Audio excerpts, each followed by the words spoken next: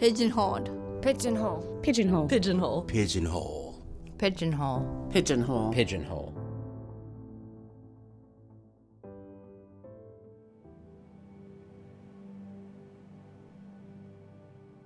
Now I ask simple questions and provide conceptual frameworks illustrating how massive forces of an automobile collision erased conventional understandings of my essence and identity and reduced me to a collection of cells struggling for survival in an indifferent universe.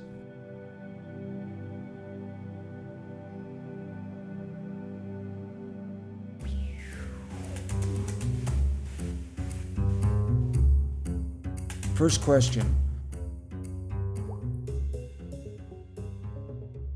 What is reality? Answer. Reality may be seen as matter-energy existing within the space-time continuum. Second question. What is a human being? Answer. A human being can be regarded as a discrete mass of biological tissue, a matrix factory where electrochemical interchanges occur. Reality shapes, defines human beings as biological tissue awash in nutrient molecules interacts with external matter, energy, gravity. Most human beings from birth acquire abilities to process reality.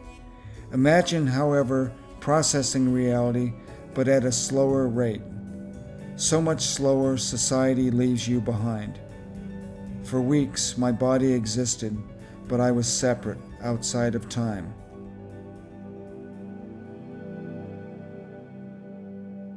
I don't know. There's part of me that's kind of clinical and stays on the surface and not goes into the emotion. And the strange thing about it is I died. The person I was before my brain injury is gone. But obviously I'm not dead. But I still grieve for the person that I lost, that I was. I do.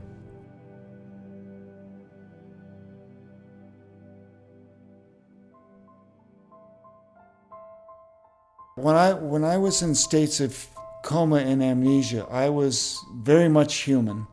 Parts of our society thrive on people that are injured.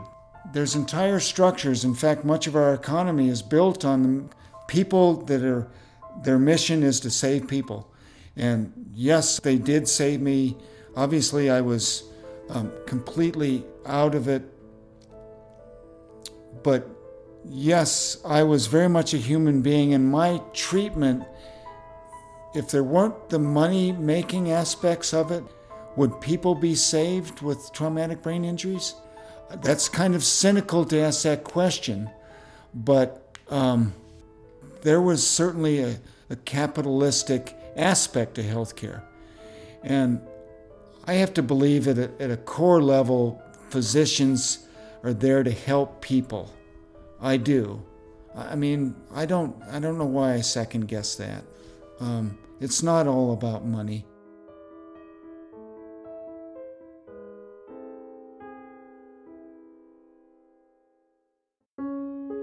Human beings emerge from and exist within reality. Personal experience illustrates how sensitive the mind-body are as processing tools of reality. Envision the gelatin-like brain defined, ordered, separated by dense bone into compartments of knowing. Consider this working system suddenly, violently shaken so hard, brain damage ensues, total negation of self occurs. For a while, loss dominates, time passes. Slowly, brain tissues heal, reconstitute, reassemble, restructure at the cellular level. Cognition flickers, self steals back, reclaiming the void. Now examine one restored human being processing reality in space-time, but with a tendency to slip, disorient. Yet throughout recovery process, a great desire to realize identity, uncover meaning, discover belonging, find community, and celebrate.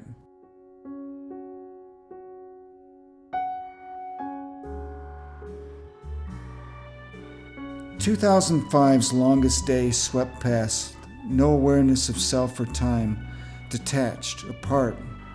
Vague impressions of the outside world, sounds, voices, some comforting, familiar, brought the world closer, then receded. Who am I? What am I? When did this happen? Why was I held captive?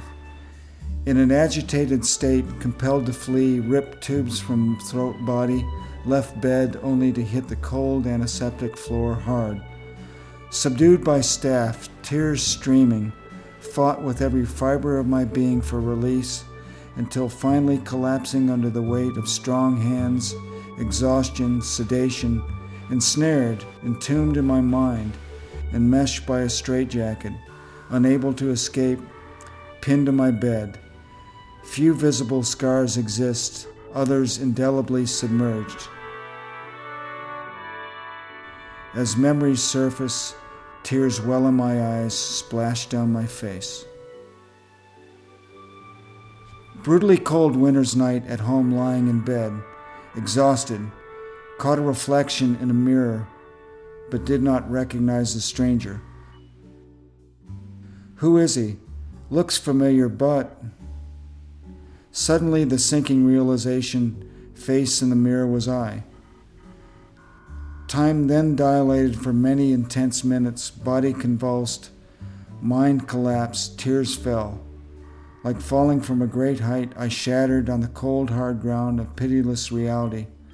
The episode left me breathless. My mental physical decomposition that night was hardly surprising. Only 8 months passed since 4:34 p.m. Tuesday, May 17, 2005, when I initiated a call and failed to a 6,500-pound SUV traveling 50 miles per hour, and it smashed into me.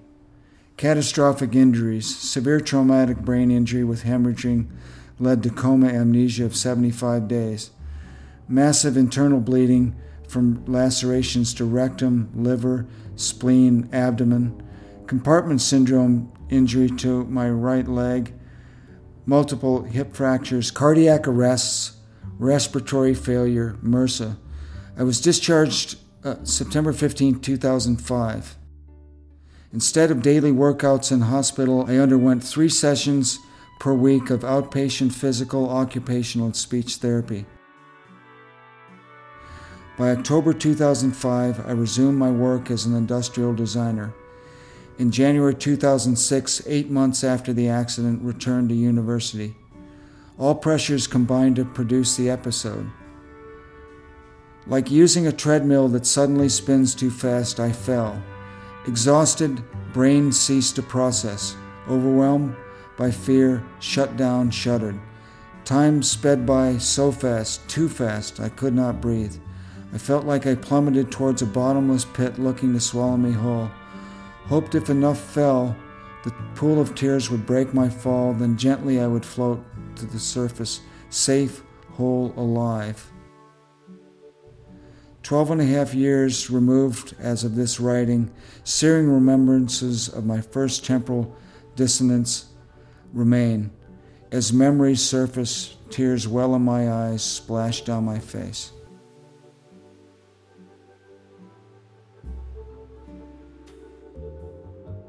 The crucible of trauma, melding the fragments whole. From death, coma, amnesia, straitjacket, separated by walls of damaged tissue, to rebirth. Feeling, hearing, touching, verbalizing, trying, recalling, organizing, standing, walking. Drive to relive, replay, so events turn out differently, compel fear, frustration.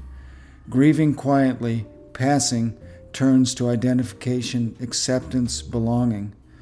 Renewed, refresh, driven to express, find community, roads to Oswiecim, Paris, Berlin, Vienna, Palentino, Slima, Montreal.